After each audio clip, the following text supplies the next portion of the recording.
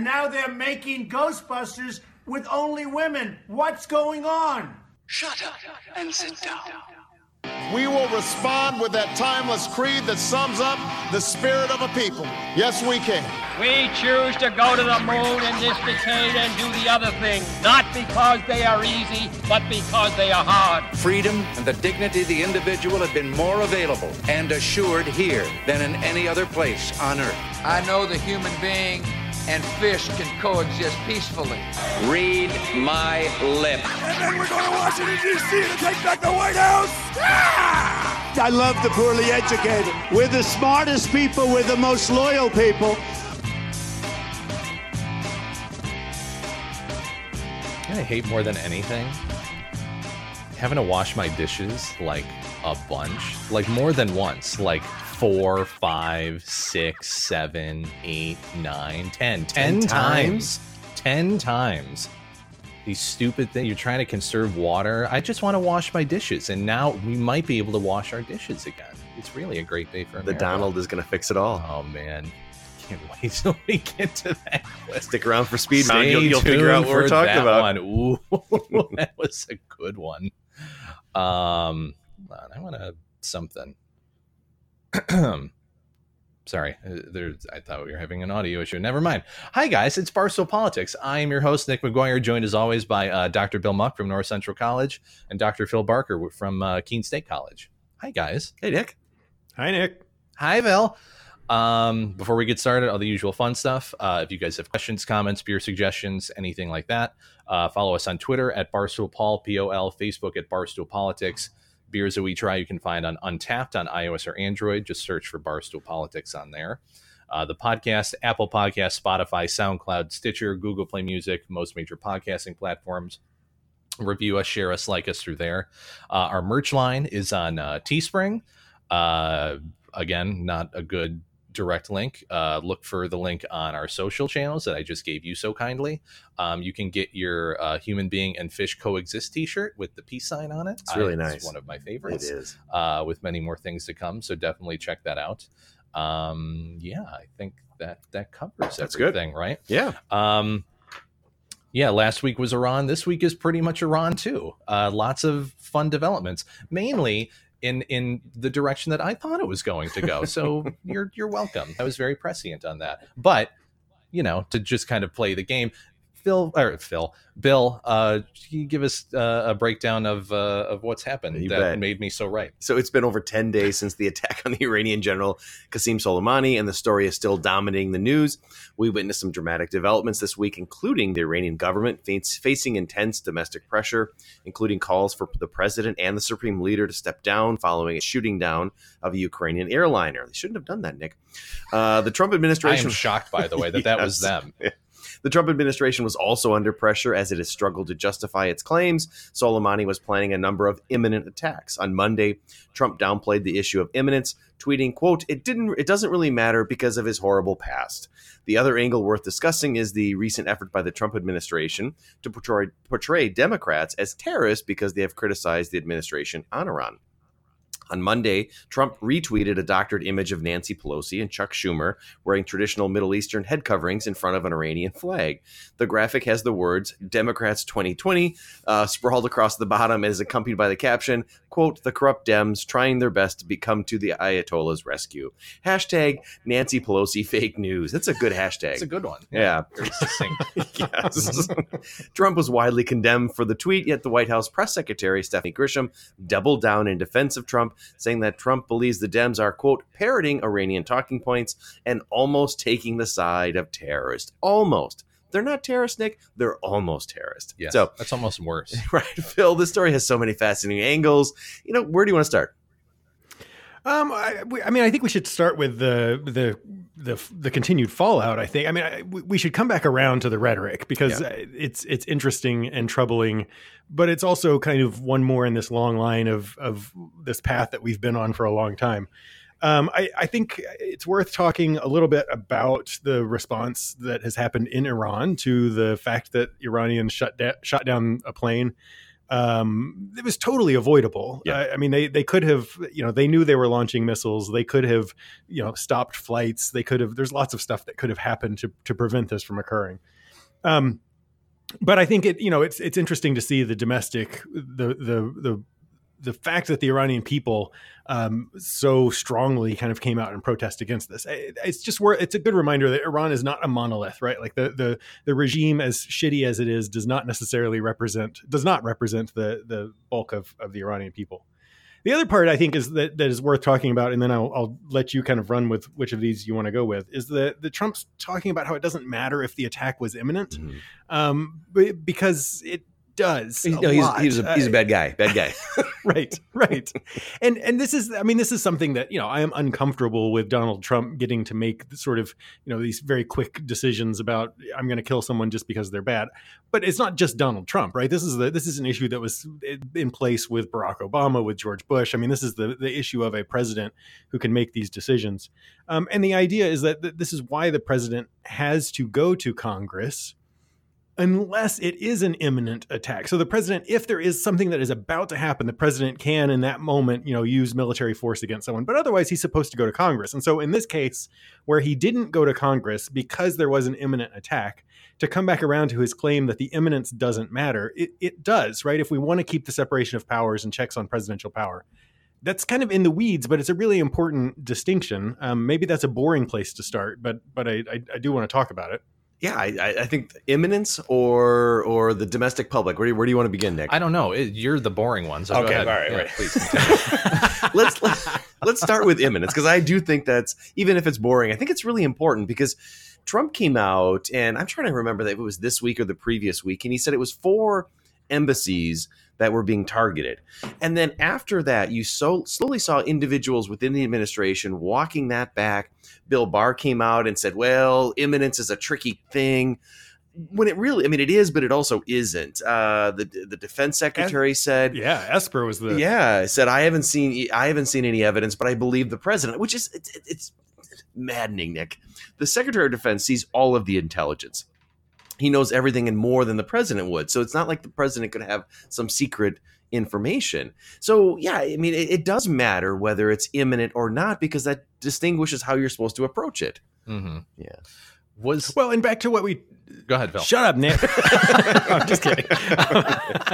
It goes back to what we talked about, just a very quick little thing. It goes back to one of the things we talked about last week, which was that the Trump administration wasn't briefing Congress members on this as well. And so if Trump wants to say it's imminent, it had to be done, but we can't share that information, but we did share it with, these 8 members of Congress who will back us up, yes, then we have that, there's some layers of accountability there. And the Trump administration, which this is the culmination of a shift that we've been seeing in American politics for a long time. The Trump administration wants to be able to make these decisions and not be questioned on it, and to accuse anyone who does question them of being, anti-American. But your earlier point was, realistically, I'm from an institutional perspective, yes, it's marginally concerning to me, and I emphasize marginally.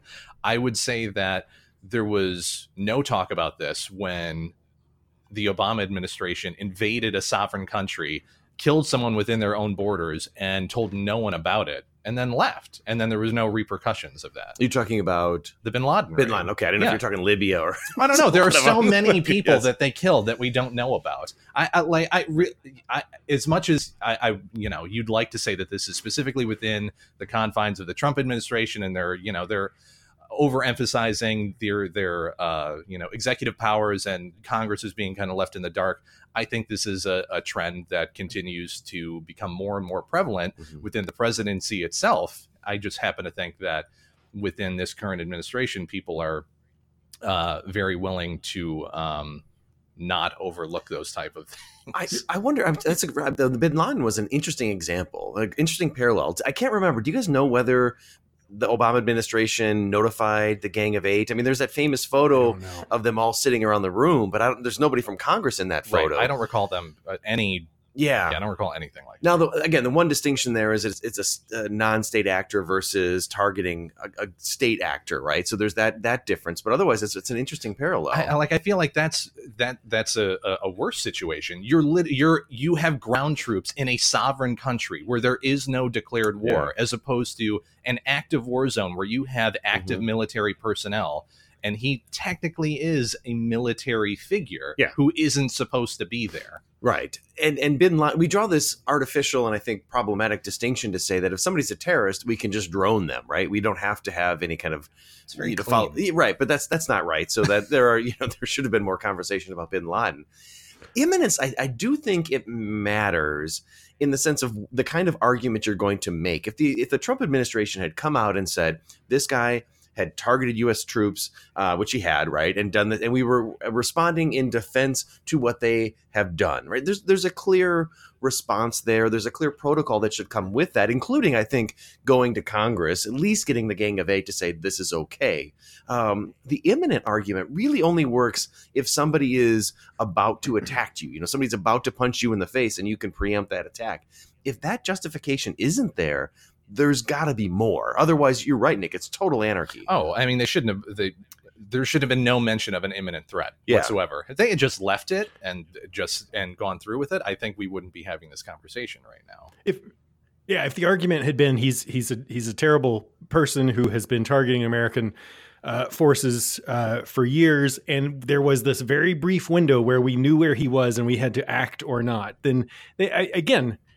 That's not necessarily there's still, ethical and constitutional and separation of power things in there, but I think that would play better than the, imminence argument that falls apart. I think Nick, you were pointing out the problems with, that this is something that went on in the Obama administration. I think this is like so many other aspects. And we've talked in previous episodes about how so much of the American system is based on, in my opinion, on faith, that people will just, act in good faith and they're going to do the right thing. And we have, this belief that all these, the norms are going to hold up.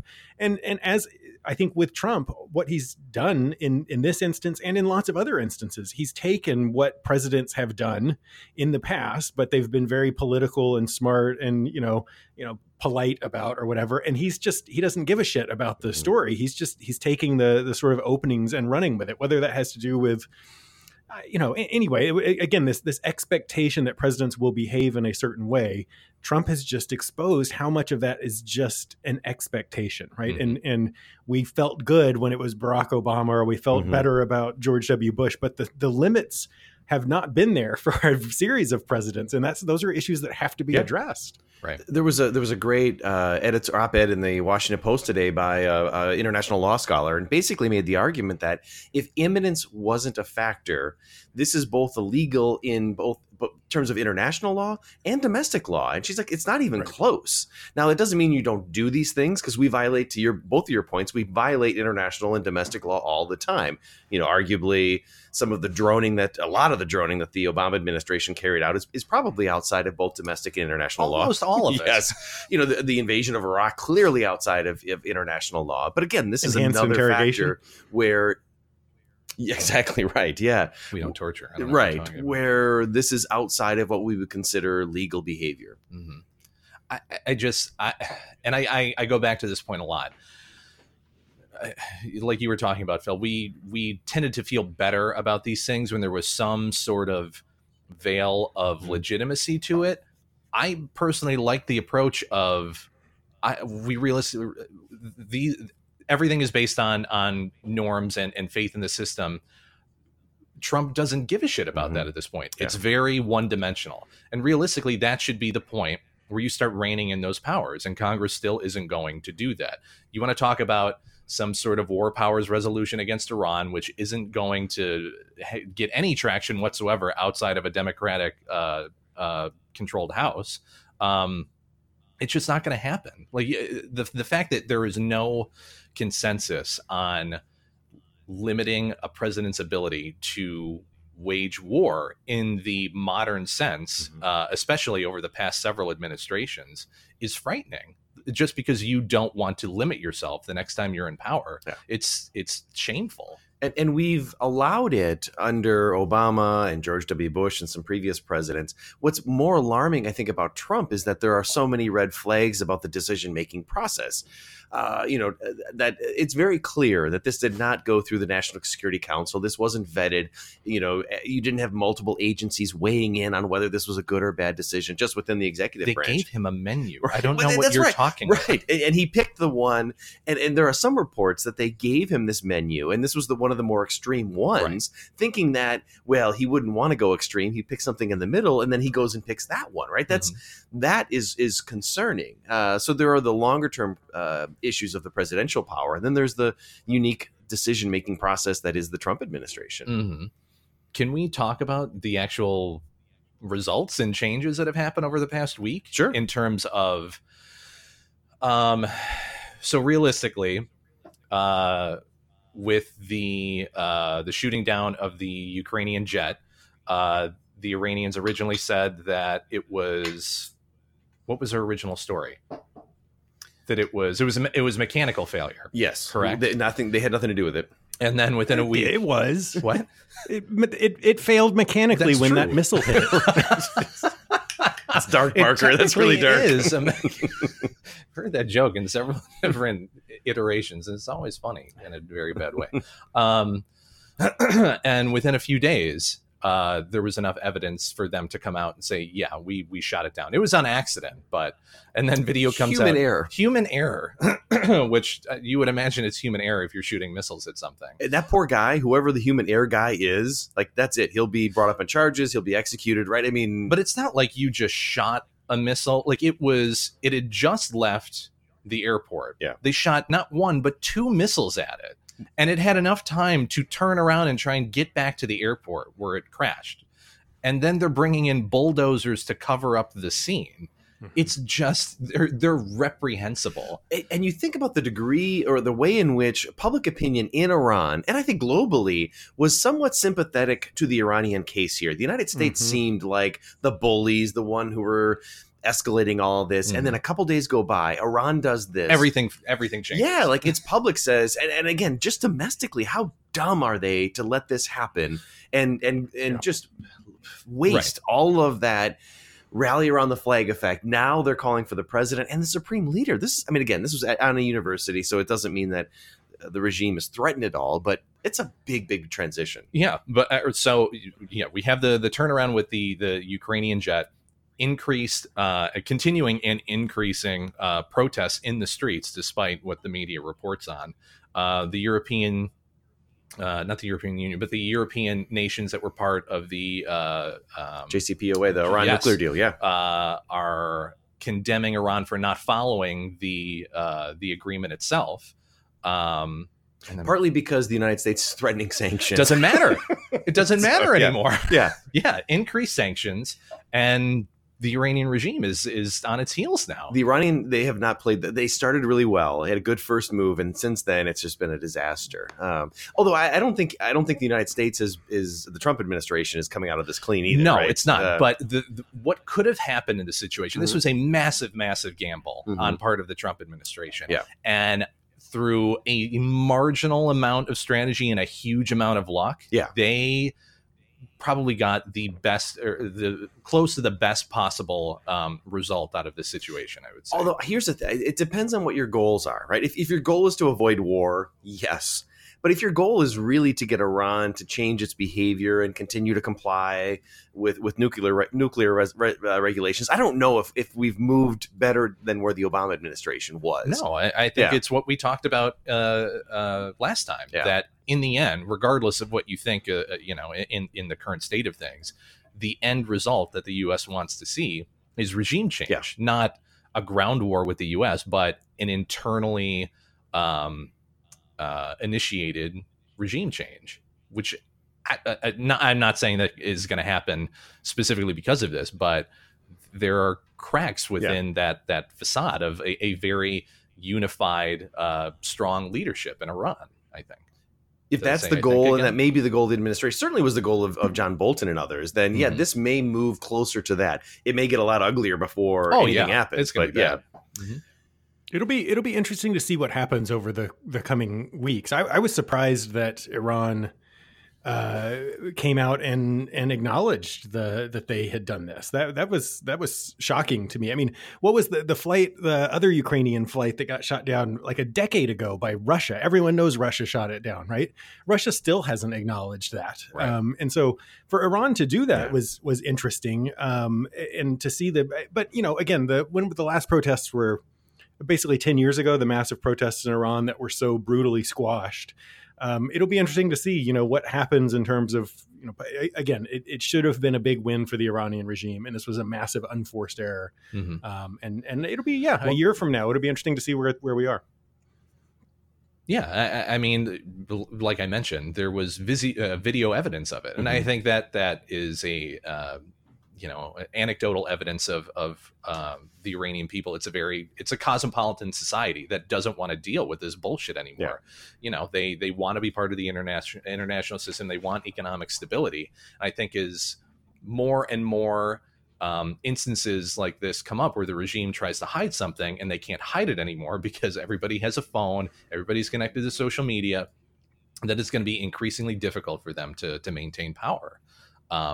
I think it's going to get very, very interesting in the next few years. I wonder what happened behind the scenes to get them to admit this, because Canada is clearly upset about this. The United States was upset about this. And obviously they're the ones that would have satellite footage that they could share. There had to be, you're going to release this or acknowledge this, or we've got the tape that had, because otherwise, why wouldn't Iran just continue to deny it? I don't know. Well, Canada is continuing to their talking points is that this wouldn't have happened anyways if the U.S. hadn't started shit. Yeah. So, well, and Iran too, and there is a bit of truth to that. Once you begin, once you pull the Band-Aid off, you don't know what's going to happen. Yeah. It gets crazy. Fuck 'em. Nick, should we talk a little bit about the domestic ramifications in the United States? And so the Trump administration and some of its proxies have really been pushing what I would say is a coordinated strategy to suggest anybody critiquing them is the enemy, is in bed with Iran. That's correct. And I didn't see this coming. And the Trump retweet. It was, Trump does stuff like that, and then they kind of walk away from it. But for Stephanie Grisham to come back and say that, doubling down on it and saying that, no, they're almost taking the sides of terrorists, that's a huge, huge deal to have somebody within the executive branch accusing the other political party of almost taking the side of terrorists, right? That's not normal banter between the parties. I don't know. I didn't. I mean, the retweet was a little interesting, I would say. Islamophobic. That's what you're looking. Yes, maybe. The worst thing Democrats could possibly be is Muslim, right? According to Donald Trump. No, it's we've heard that rhetoric. We've heard it during the campaign. People are communists or socialists or anything. This just happens to be you have a confluence of events that not only are the Democrats trying to break down the capitalist system that we have in place, but they're also terrorists on top of it. Yeah. So I mean, one just kind of it goes hand in hand. It's a fine line, though, right? I mean, this is not kidding. Yeah, I mean, it's and you saw. I'm trying to think of the member of Congress who basically there was somebody in Congress who also made that argument, and then he came ultimately out and apologized for it. But the administration won't do that, and I think as we were talking before we started taping, Nick, and you were saying certain things play well with the base. This will play well with the base. But for the democracy as a whole, it's really, really dangerous to start saying that not only is the other side the enemy, and Trump has done that. He's called the press the enemy of the people. He's called the Democrats the enemy. But it's a drift into this idea that they are terrorists. It's just all lines are gone then. That's all right. The other side is, fascist and racist and misogynist and whatever else. But you don't see you don't see that kind of. I'm trying to you don't see that description often of Trump, right? I mean, he's not nobody's calling him a fascist. Are you out of your goddamn mind? But I mean, major political figures. I mean, people on the internet, yes. But who? Come on, who? Really? Do we want to talk about the Squad at all? Okay, but here's the thing. Like, think about the reaction when the Squad when the Squad did that. That was a huge deal, right? The Squad was anti-Semitic. We spent, a couple weeks talking about that. This Trump tweet was like, okay, and then we moved on. The media didn't focus on it, right? Because the media and the left are locusts. There's something new to talk about now. But there's a difference here. I think we're allowing Trump to get away with behavior that the Squad didn't get away with, right? They were condemned for it. And Trump isn't being called to account for this. Well, he's going to get us new dishwashers, so it doesn't matter. Yes. So I think the thing for me that's interesting about this is I think you're right, Bill, in that the way that he talked about this is fundamentally different. I mean, it is that presidents don't do that. They don't tweet out stuff that he tweeted out. And again, the strategy there is not to convince anyone. It's to reinforce ideas, right? So it's to shore up his base and all sorts of other things. The other part that I find interesting about it, though, is that for any other president, when I think in political science literature, we talk about the rally around the flag effect, right? The idea of diversionary theory of war is that when you have, something bad happening domestically, Bill Clinton was accused of this during his impeachment scandal. There's a fair amount of, in fact, Donald Trump said, it was reported this week that he said that he basically needed the vote. He needs votes from people in the Senate who want him to be strong on Iran. So whatever the reason is, though, the end result is, historically, if this happens, you would see a surge of support for the president. You would see people who were on the, sort of on the fence about Donald Trump, who would come to support him, to see this as this unifying national moment. And there are so many instances of this in which political leaders, do some sort of military strike and an immediate surge in support. George Bush, September 11th was the classic example where he goes up like 50% in the polls or whatever. The interesting thing is that I didn't see that happen at all with Trump. And I think that's where you have the difference here, is that you have 3 years of people basically not believing anything that he says, right? When he exaggerates everything, when he sort of, and that's become built in, right? Like when he talks, we just are sort of like, whatever, he's just making shit up, right? We've learned to live in prison. And so it seems like the interesting part is that this is where that comes back to bite him. Right. He attacks this person. He says, you trust me, I'm doing this for the national interest. And nobody believes him. And that's where, some people do. But it's again, it doesn't have that unifying effect that you would expect to see in a sort of foreign policy event like this. And I think that comes back to who Donald Trump is. I mean, you could think about, you mentioned George W. Bush after 9/11, but you could also talk about George H.W. Bush with the first Iraq War, where during that time of his administration, his approval ratings were skyrocketing. He was through the roof. George W. Bush, the same thing, where the country came together. And in this instance, you're right. Nothing's moving. The partisan divisions are there, and nobody's being swayed by his behavior, or his argument, I should say. Oh. Yeah. Interesting. It's I don't know where we go from here. I'm very glad that we got the result that we did, and realistically, I think it's a net positive. The only again major negative that I would take from this is that Congress still isn't doing enough to curtail the power of the executive branch. But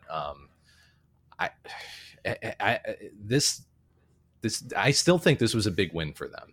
Interesting, whether intentional or not. Yeah, the even the Republican members who've made that argument that you made, Nick, about that it's time to rein in the imperial presidency, Trump has attacked, right? So there's, of course, that's the thing where the presidency is defending its ground, and Trump is certainly that. Bill Barr is absolutely that. I mean, we're seeing Bill Barr as maybe one of the greatest defenders of imperial power out of the presidency we've seen in a long, long time. So here's a question that I have, and you kind of brought it up.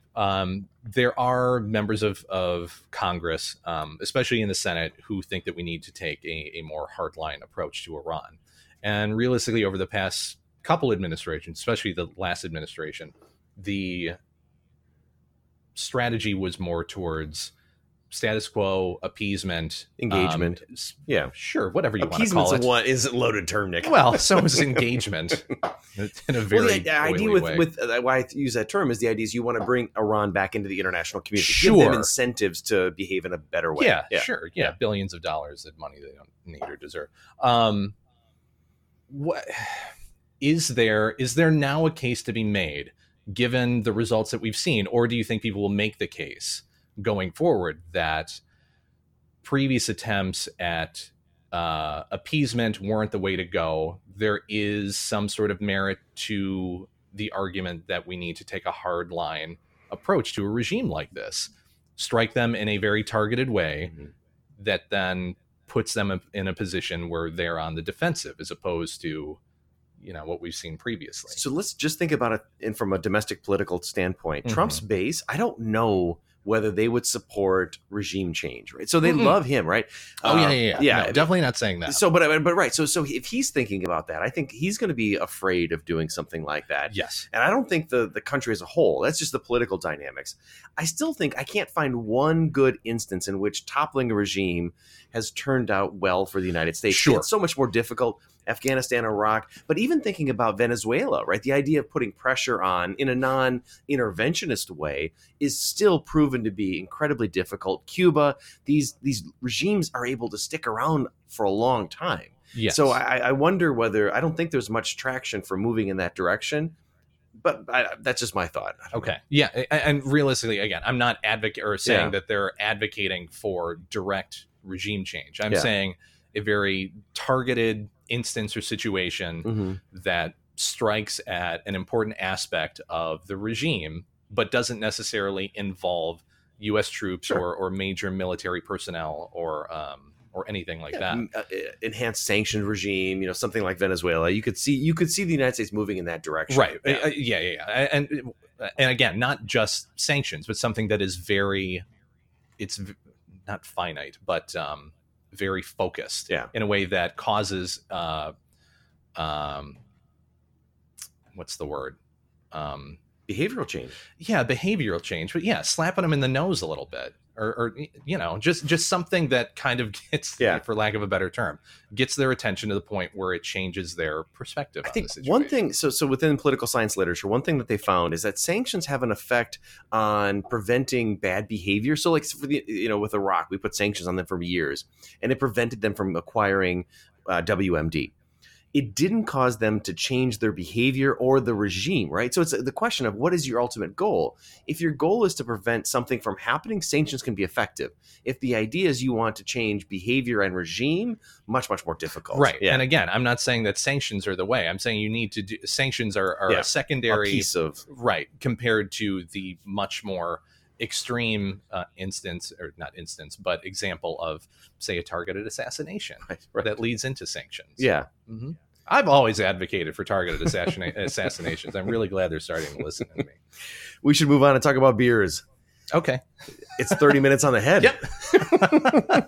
And that's a good point to end on. Mm-hmm. Phil, you had a beer that looked fantastic and you were showing us in the pregame. So what's going on? Yeah, so this is another beer that my hookup here in Keene set me up with. This is from Foam Brewers, which are out of Burlington, Vermont, and this is a beer called Dystopian Dream Girl, and it's an IPA. It is super.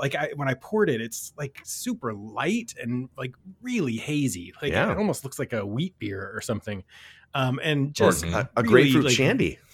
Yeah, but it's better than that. It's really juicy, like really citrusy.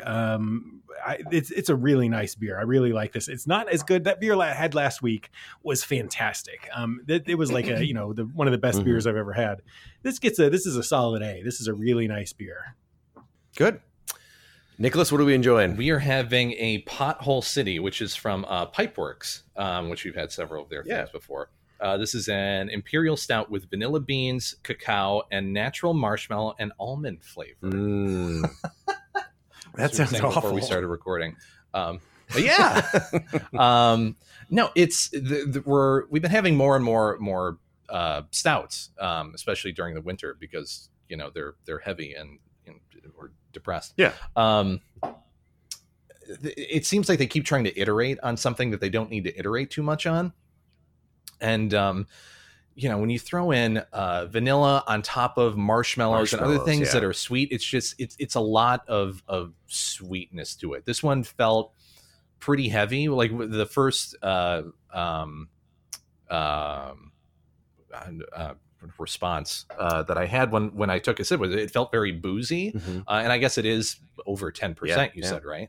But like just the sweetness kind of overpowered that. I don't know. It's middling for me. It seems like the trend in these imperial stouts is to go with the sweetness, which I like a little bit of. Yeah, but you could back off it just a tad. Like the one we had a couple weeks ago was a better balance. This was a little too sweet. You didn't need the marshmallows. Just stick with the almonds and the other things. Yeah. Yes. So.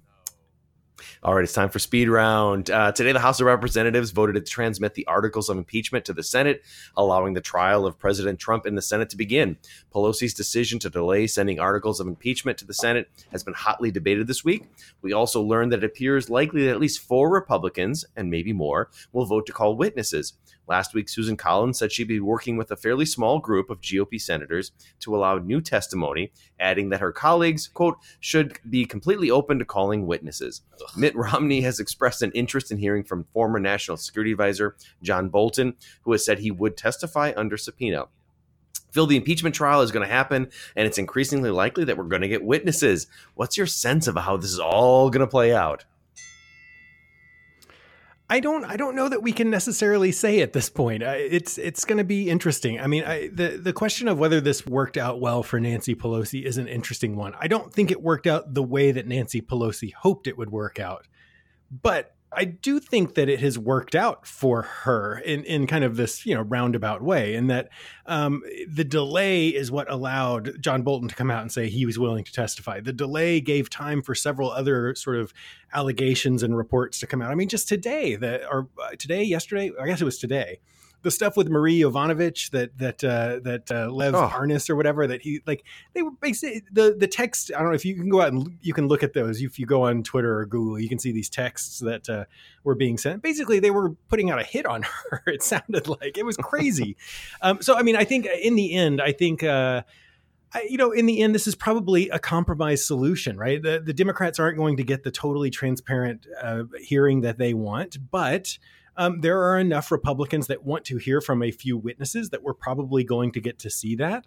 I think the longer this takes, the worse it is for Donald Trump. I don't think that by any means, at this point, he's not going to get convicted. But every day that goes by means that a chance for more information to come out. It'll be really interesting to see how it plays out in the Senate. And again, when you have John Roberts presiding over it, when you have actually, senators on the record for whether they want to hear from witnesses and setting the rules, this is a good test of kind of that party loyalty and how much power does McConnell have and where it goes. I don't feel confident predicting where it will go as we move forward. What do you think? Nick, what's your sense of it all? I'm skeptical that we're going to actually see witnesses or additional witnesses called, mainly because I think the Democrats don't necessarily want to open themselves up to potentially having the Republicans call Joe or Hunter Biden in this, which is a possibility. Yeah. If you just want to make this a political game, the Republicans will absolutely make this a political game, which they've said as much.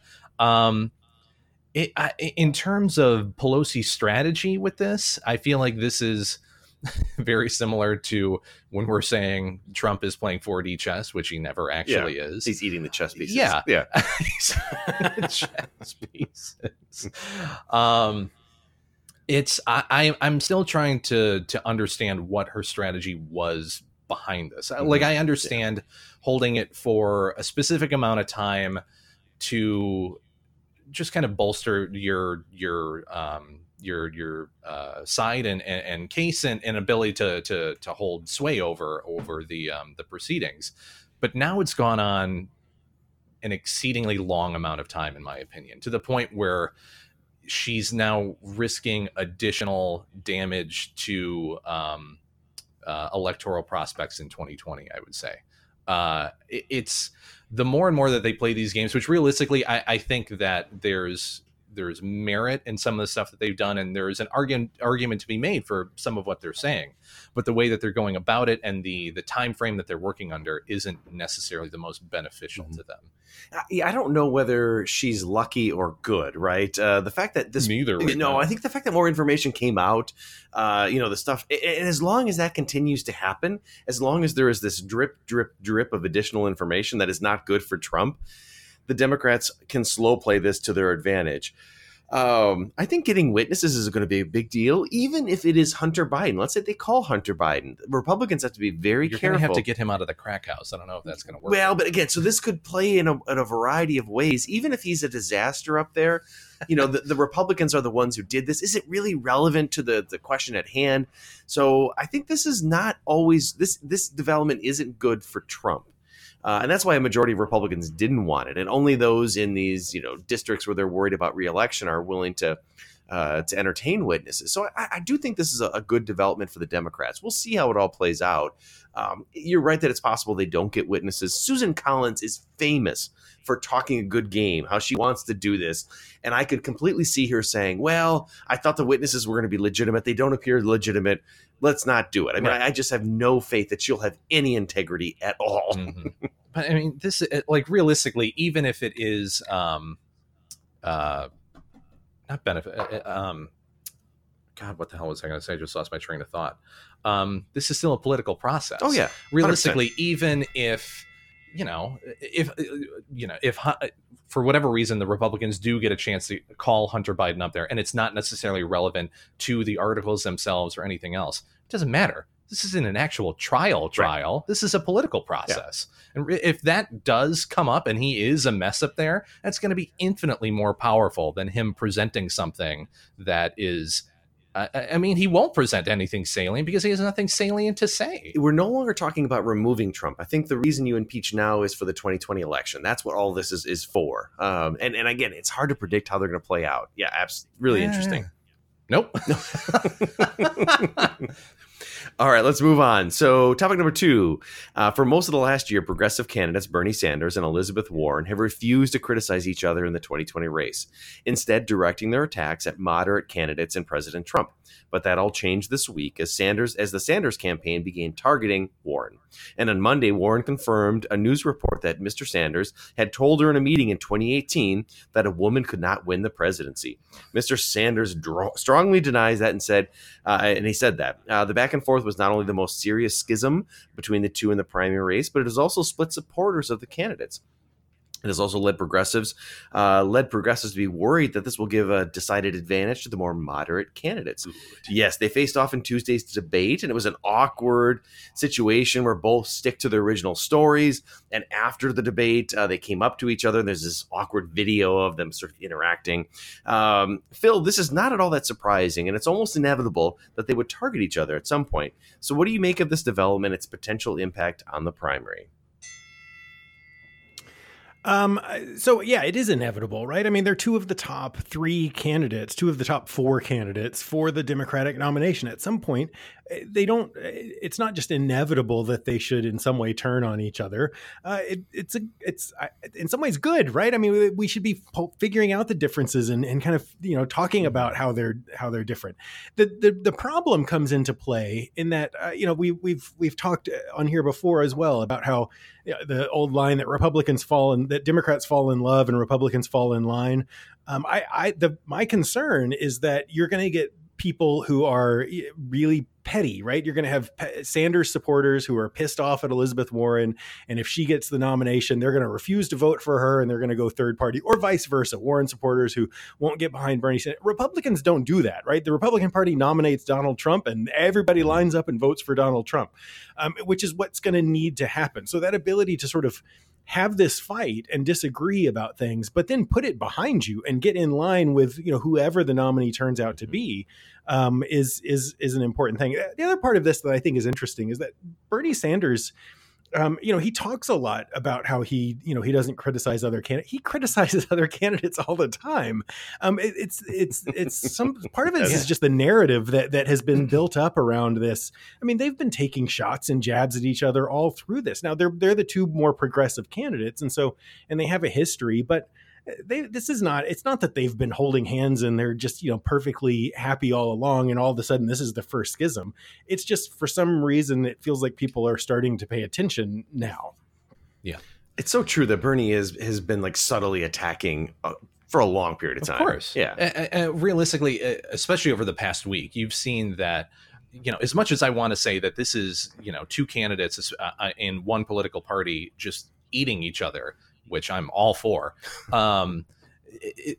This is politics. Like, this is what it is. You look at the stories and it's, Sanders' staff circulates talking points about, why Warren's plans won't work. And yeah, that's what he should be doing. What is the problem necessarily? And then it's, Warren's staff mischaracterized the discussion that they had, that a woman can't win this race.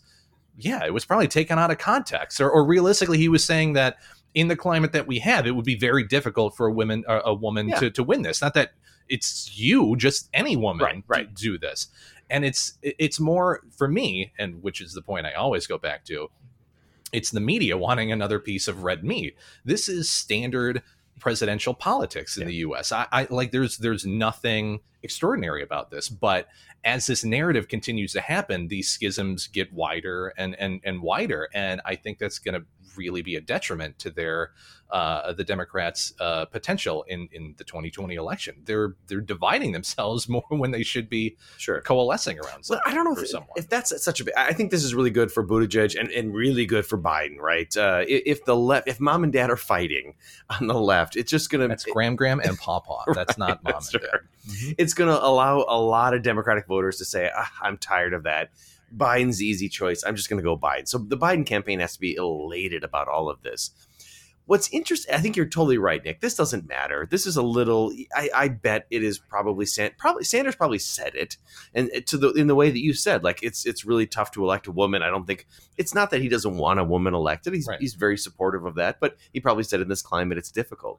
For me, what's really interesting is that Warren said, I think it was today or yesterday, came out and she said she's the candidate that can unite all the Democrats. Okay. You're right. Whereas, Bernie can't do that. This isn't, it's not a jab at Biden. It's a jab at Bernie. And if she's saying that, I wonder whether that's a sign that she's going to try to move more to the center, which would be really, really good for her. If she continues to stay in the left wing and is only having a conversation with Bernie, I don't think that's good for her long-term prospects. Mm-hmm. So I'm curious to see whether she starts drifting more to the middle, keeping her progressive views, but pitching them in a more moderate voice. Is this just another conspiracy where they're trying to take down Bernie? That's my thought. Yeah. But Bernie doesn't always play nice. No, he doesn't play nice. I mean, even with Hillary Clinton, he argued, I campaigned for Clinton, and he did. But at the convention, he did a lot of things that weren't as helpful as he could have been. Absolutely. Yeah. She still, that was a conspiracy to take him down the last time. I'm just something should have been done. Two things can be true. You want to talk about a real conspiracy? All right, let's move on. A group of 13 former White House press secretaries and government officials penned an open letter calling for the return of frequent White House press briefings. The letter stated, quote, "All of us have experienced the challenges of a regular press briefing, whether at the White House, the State Department, or the Pentagon. We all had days where the last place we wanted to be was behind one of those podiums. But day after day, we persisted. We believe that a regular press briefing were good for the American people, important for the administration we served, and critical for the government of our country," unquote. It has been over 300 days since the last formal White House press briefing, and author Stephen King, our first Stephen King reference, Nick, and Don Winslow offered this week to donate $200,000 to a charity of the White House if they held a press conference. White House Press Secretary Stephanie Grisham on Sunday slammed the open letter, saying this is groupthink at its finest. And she told Axios the press has unprecedented access to President Trump, yet they continue to complain because they can't grandstand on TV. They're not looking for information. They're looking for a moment, unquote. Go, girl. Phil, some have described you as having a very Stalinist view of the press. What's your take on this squabble between the past and current press secretary? So I think that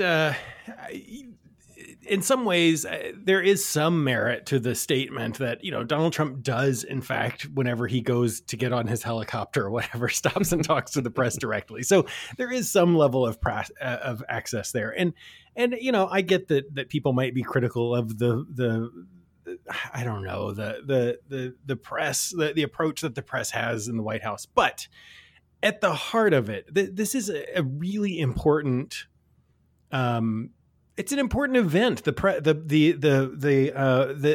facing the administration's willingness to face the press is important for both real and for very symbolic reasons, right? It is representative of transparency. It is the idea of this is a democratic society.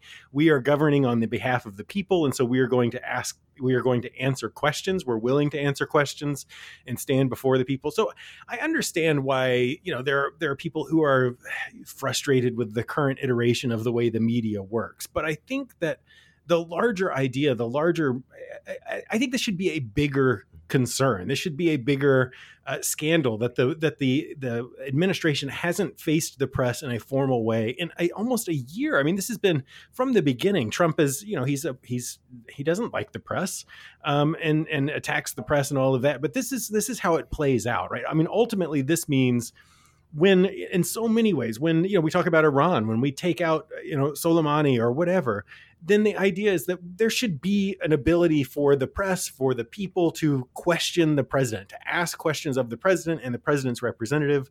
And that's just been done away with. It's just one more sort of, just one more step back from transparency.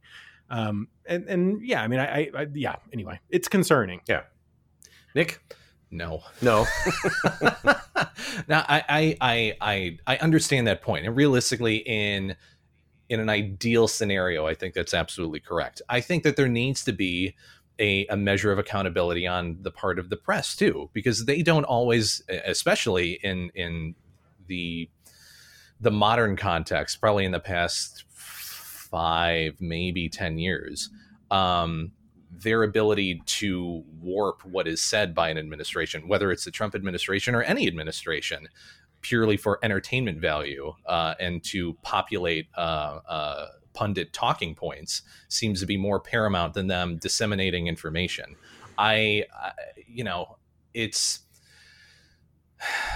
You can talk about being transparent in terms of what an administration is doing.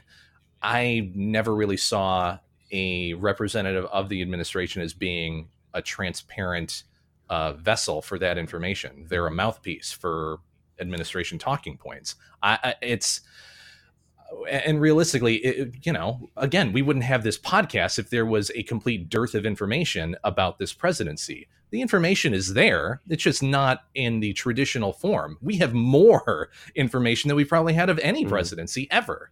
I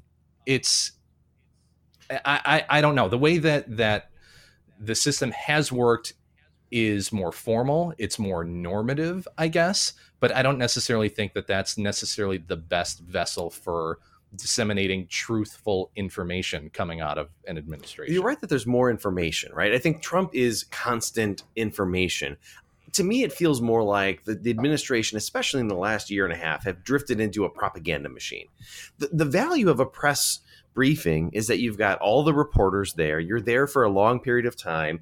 It happens every day, and you have the monotony of questions. And you're right, Nick, that the media does have their own interests and they want to sell papers and all of that. But there's something about having to sit there and answer all of these questions or not answer them, right? And you think about the early days with Sean Spicer and then Huckabee Sanders. They looked bad by not answering all of those questions. That's why they're not doing them anymore, because it's easier for them to send Trump out and do his briefings before he gets on the helicopter. But he's got a unique style, and it's not always transparent. He answers the questions he wants. Correct. He's a bully, right? I mean, it's different. You don't get enough valuable information. The current press secretary does lots of interviews on Fox News. She doesn't go elsewhere, right? So she's not answering hard questions. So I think there's information, but I don't know if it's valuable information. But is it answering hard questions, or is it lying about hard questions, or in response to hard questions? They should be forced to do it either way, right? Even if they're having to get up there and lie, they should have to do it. They should have to stand in front of. There should be accountability, even if they're going to, make shit up. Then they should have to face the awkwardness of having to stand in front of cameras and audio, and reporters and do that. It's way easier to make shit up when you don't have to actually face anybody for it. And there's something unique about Trump, who can lie with impunity. Not most press secretaries can't do that. You're right. Even Huckabee Sanders, she was pretty good. She was a pretty good liar. Sean Spicer was a pretty good liar, but they would still try to cling to the truth in some ways. Trump doesn't care, right? So when Trump's out there, right.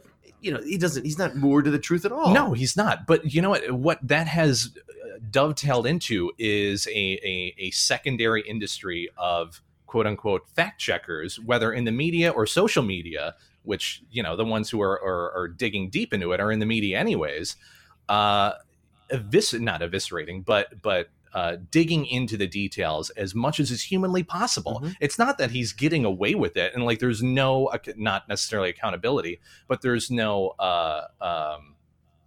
depth and understanding what he's doing.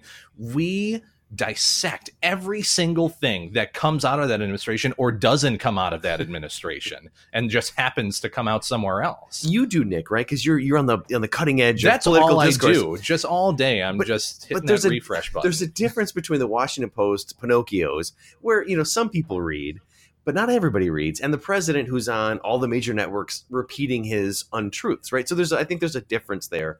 I just wish there was a reason for them.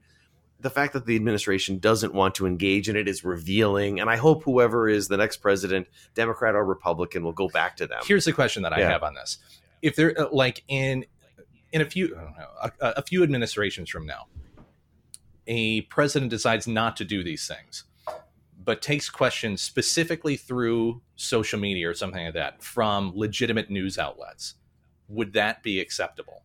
It depends on the format, right? If you hear directly from the president, that could be better. But the way Trump does questions it's not revealing. It's talking points, it's spin, right? I mean, there's something to that format of a press briefing that forces you either have to answer, or to Phil's point, you don't answer. That's revealing. And we should point out, it's not just the White House.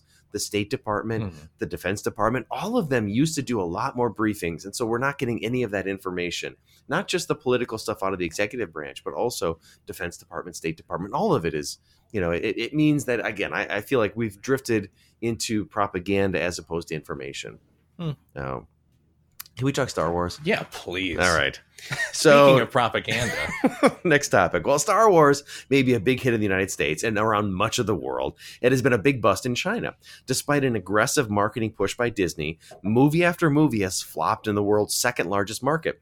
One after another, Star Wars movies have flopped in China, defying efforts to bring one of the most successful franchises in history into China's massive market.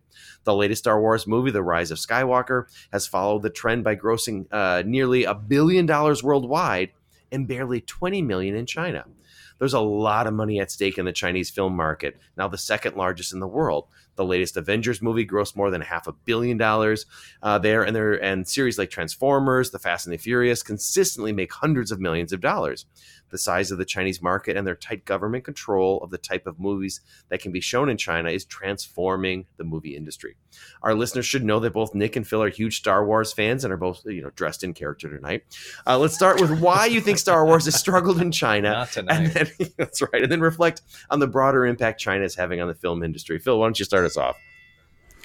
My disclaimer is that I've put literally zero thought into this prior to this moment. But the first two things that pop into my head are that the current Star Wars movies are built on nostalgia, right? I mean, it is about, going and you get to see the characters from our childhood, and there's, all of this kind of, it's not necessarily feel good, but I mean, that's what it's built on. And China, again, in the 1970s, when those movies, 70s and 80s, when those movies first came out, not necessarily a big movie market. And so I wonder how much of that plays into it.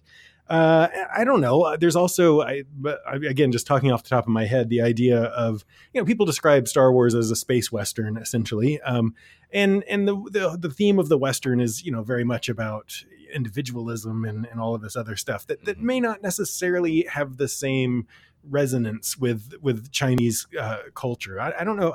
I don't know. I mean, I still tend to think that a lot of the selling point of the modern Star Wars is people who want to see it because they watched it as a kid. And that doesn't play out in China in the same way.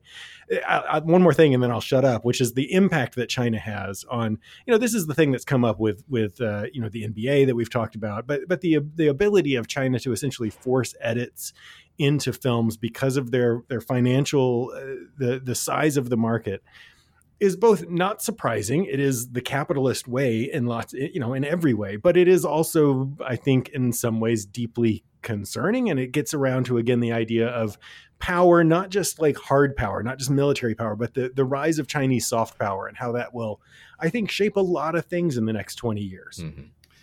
Nick, Star Wars. Now it's Nick's time. Yeah. We should just given you all 5 minutes. You really should have, because it's going to take 5 minutes anyway. So you should I'm just going to stop the clock.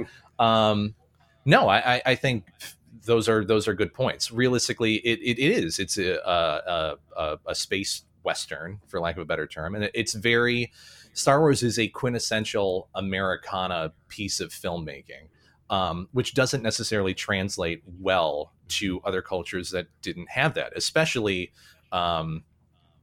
Asian cultures that really had no upbringing with that. The other part of that in the modern context, I would say, is that Star Wars specifically, their core values are specifically built around a hegemonic power versus a rebellion and a resistance that China certainly doesn't want to give voice to. As kind of childish as that sounds, I think any sort of instance where there's a threat to a massive governmental entity, they don't want to give voice to that kind of perspective and thought process. It's just I think that there's some culpability in from Hollywood, in the sense that they want investment from China, and they don't necessarily care about the stories that they're telling as much as they want the money coming back into Hollywood to fund their films. And you see a lot of that in terms of what we see now when you talk about superhero movies and Marvel and sequels and all of those things that people tend to think don't have a tremendous amount of substance to them. They're popcorn movies, and there's something that you can just kind of sit there and turn your brain off. Those are all funded by China. Those are the things that they push as much as is humanly possible, because it doesn't rock the boat at all. Right. And that's why we see more and more and more of this. And older film companies that are historically, foundationally American and have given us some of the best cinema that we've had throughout cinema's history are now beholden to Chinese investors and companies that dictate what can and can't be said. And then I guess my final point would be the new movies are just fucking terrible. That may be the best. That may be the best of all. Here are my points. So, point one, I don't know how you have. So you have the Republic, and then they're the main governing body, but then suddenly they need a resistance to combat something that's not as powerful than them. Point two. They destroy the Republic, which is one star system, which doesn't make any sense. And then the First Order is suddenly in charge of everything. And then point four, you have an entire scene where you're talking about, well, it's a Death Star, but it's bigger. You literally have that in a movie. And I don't know how you get away with that and think that it's going to be good. And we won't even go into the new ones or the newest one, because that was really bad. I think that's a good place to end, because I think you're right that if you come into Star Wars at this point, you're probably wondering, like, what is going on here? If you started with the early ones, Han Solo, man, that guy was fantastic. They're good. It's good character development. Yes, early on. Yes, it's fun on top of it. The originals are, and I'll even give the prequels some good. They had great world building. No, the directing was. They had a concise, very understandable story. Jar Jar Binks. we're not talking about Jar Jar Binks, okay? We're not talking about the individual characters. They had a beginning and end point. You knew what was going to happen. It was linear. And they did fantastic world building. Yeah. This one retreaded everything that they did in the original series, and it was terrible. You guys have said it all very well. The only thing I would add is I'm a bit surprised. So you've got Hollywood and you've got Bollywood, right? So the United States and India have these major markets for movies. China has not really developed something comparable. And there are obviously Chinese films, but a country of that size with cultural impact, don't you have to think there's going to be something that will at some point surpass Hollywood in terms of global influence? I don't think so, because they own most of Hollywood right now. Like I don't think they need to do it themselves. They can outsource it and get American movies with the production value and the directors and the production that you would get over there, and just import it back. Maybe edit a few scenes, but in from the start, it's with your money. It's the majority of it is your property, and you don't have to do anything like that. You don't have to risk trying to recreate a narrative when someone else is doing it. And if something goes wrong, you can blame them for it. Mm-hmm. You could have a greater cultural influence, right? It'd be interesting to see. It is. It's an interesting. I hadn't thought about that, Bill, but it is an interesting why China hasn't done that. I think to the Beijing Olympics with their huge opening, whatever they spent huge amounts of money and had it choreographed, and it generated all sorts of interest in China and Chinese culture and Chinese history. And it seems like for a soft power sort of approach, it would be smart for China to invest in, screw the bottom line, right? It's not about making money. It's about, spreading the sort of image of China as a leader and the influence of Chinese culture. Yeah, it's a little surprising that you haven't seen more of that.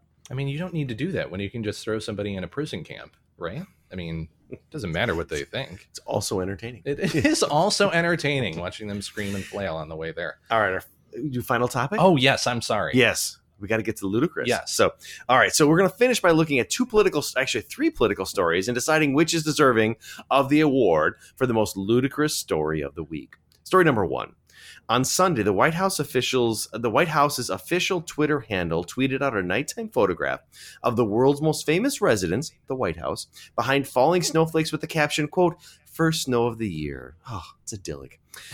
Only problem, it didn't snow in the city that day, and it was in fact unseasonably warm with highs that reached nearly 70 degrees. That's nice. Yeah. Those 70-degree days when it's just that light snow? Yes. Story number two, vomiting vultures. Vultures are defecating and urinating all over the U.S. Customs and Border Protection radio towers that is vital to the agency's communication needs. Roughly 300 vultures have coated the entire 320-foot tower in Texas, including the interior part that workers need to touch. They will often defecate and vomit from their roost onto buildings below that house employees and equipment. Beyond the risk of vomit and prey falling from the sky, vultures have sharp nails and beaks that can cause deep scratches. Deep scratches? Yes. The birds also regurgitate a reeking and corrosive vomit that kills bacteria on their legs, but also slowly destroys metal, according to the U.S. Department of Agriculture. So we learned that this week. And finally, last night, Trump held a rally in my hometown of Milwaukee. And at one point, he turned his ire on dishwashers. Nick, we got to go to the tape for this one and hear Trump's description of dishwashers. Please hold. Yeah. Stalling. Here we go. But I'm also approving new dishwashers that give you more water so you can actually wash and rinse your dishes without having to do it 10 times. 4, 5, 6, 7, 8, 9, 10. That's gonna be really Anybody have a new dishwasher? I'm sorry for that. It's worthless. They give you so little water. You ever see it? Air comes out. So little water. So what happens? You end up using it 10 times, and the plates, then you take them out and do them the old-fashioned way, right? But what do? You're spending 10 times for the electricity, right? So I'm putting the water back. Most places have so much water, they don't know what the hell to do with it. A lot of people don't realize that. So dishwashers now, you're going to have just as much as you've ever had. And you're going to use now one shot. Your dishes are going to be beautiful. I'm sorry that you just bought one of those brand new pieces of garbage, but darling, you can throw it. Oh my God. I think I know the answer to this. Phil, what's the most ludicrous story of the week? So, as someone who grew up in Texas, you just the fact that there are things in nature that will kill you and destroy metal and all this other stuff, it's just what you grow up with. So that's not ludicrous. That's like day-to-day life in Texas. Having lived in Louisiana, it's even worse there. So I don't. So the first story about tweeting out a picture of snow when it's 70 degrees, and the third story, both are kind of the same story to me, which is the extent to which we are just totally separated from fact or truth anymore. It is just whatever the hell we want to talk about, and so that's it's got to be one of those two. My tendency is to say when it's 70 degrees outside and you're tweeting pictures of snow, that's maybe the most ludicrous, because there are at least people who are upset about new environmental regulations. Right. But they're both problematic. Nick, most ludicrous to you. All right. So, vultures, I'm going to say no, just because I'm assuming this was some sort of environmental protection thing where we had to save the vultures. So I'm going to blame the left for this one. So realistically, it's their fault. I don't think it's ludicrous. I think they're ludicrous. The vultures' fault or the United States government? The EPA's fault. It's the EPA's fault. Yes. First snow of the year. I mean, that's just a good troll, man. Like, you got to say they're good at trolling. It is really because good trolling, I guarantee the conversation was, watch what I do right now. This is going to set their friggin' brains on fire. In terms of Trump's thing, I will say that is ludicrous. But as I was saying before we started, this will play well in middle America. And if you watch the tape, you see people behind him nodding their heads and going, dishwashers. My dishes are still wet. I agree with that. And you know what? When I left the house today, my dishes were still fucking wet, and I was upset about it. Which I don't know how adding more water necessarily makes it better. You need more air. I need more air. You need one of those ones that sprays air. That's true. Yeah. The way that he sounds absolutely crazy, but I think it's a good political move on his part. See, I was the first two stories, the first snow of the year, that just messed with my mind, right? What is he doing? Told you. I don't know if it was intentional. My guess is it was a mistake. And then they're like, no, leave it, right? Which is weird and messed up. You're the best trolls. The vultures terrify me.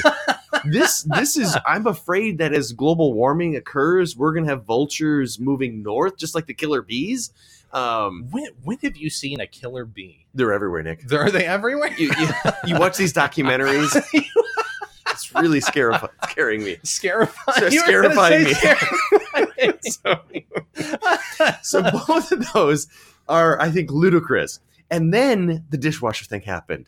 And it's clearly the winner. It is the most ludicrous thing. That was a late entry, by the way. Yes, in a long time, since his toilet thing, when he was mad about the toilets. We have to flush them, 9 or 10 times. This is insane. We have a relatively new dishwasher. It's fantastic. What are you talking about? Oh, I mean, you got to scrub the dishes before you put them in there, but that's every dishwasher.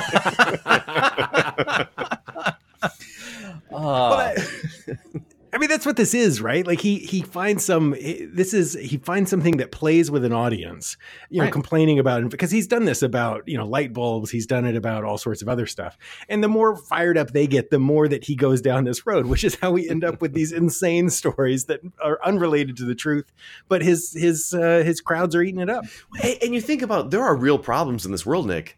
Dishwashers are not one of them, right? And so we're going to focus on dishwashers as opposed to all the other issues in the world. Hey, everything is relative, okay? If you're in the Midwest and it's the middle of winter and what you're doing is doing dishes because you can't go outside or do anything else, and there's a spot of water on there, I'm going to be real pissed about it. Probably for no reason. This makes me think of the Seinfeld episode with the shower and the... where Kramer's just getting blasted with the hose. Oh, with the one they used to clean elephants at the zoo. That's right, the elephants. This feels like where we're going to go. We're going to blow up all our dishes and think, God damn it, that's what we needed. Right? I still contend that he is one of the greatest comedians of the past 20 years. He's awesome at doing crowd work. He knows what plays well, and he does crowd work. It's an act. You know what I'm talking about. Yeah. You right? Yeah, I'm sorry about that piece of shit. He's fantastic at communicating with a specific type of person. Yeah. Someone who realistically, as much as he is not a very down to earth kind of, working class person who responds to that stuff. And that's important in this campaign. You want to talk about Bernie and Elizabeth Warren and how they're operating, and Bernie's accusing her of only focusing or what's the word? Not responding. I don't know. Focusing on highly educated elements of the Democratic Party. He has a wider base that he can continue to expand with stuff like this. It sounds crazy, but it does play with people. It's an identity thing, and it works. And it's an act, but he does it well. Yeah, absolutely. Oh, he's my hero. Not really. Don't put that on tape. This is fun. We got to talk about Star Wars and vultures vomiting on things. This is what we should do every week. We do it all. We really do all the topics. It all. I'll be putting all of my other points about why the newest Star Wars trilogy was terrible on social media. So if you want to find those 300 to 400 different points, follow us on Twitter at Barstool Paul, POL, Facebook at Barstool Politics. Beers That We Try you can find on Untapped on iOS or Android. Just look for Barstool Politics on there. The podcast, Apple Podcasts, Spotify, SoundCloud, Stitcher, Google Play Music. Review us, share us, like us through there. And then our merch line on Teespring. Look for the direct link on the social channels. Hats, T-shirts, mugs, more things to come. Lots of fun things. Anything else, guys? We're good. Phil?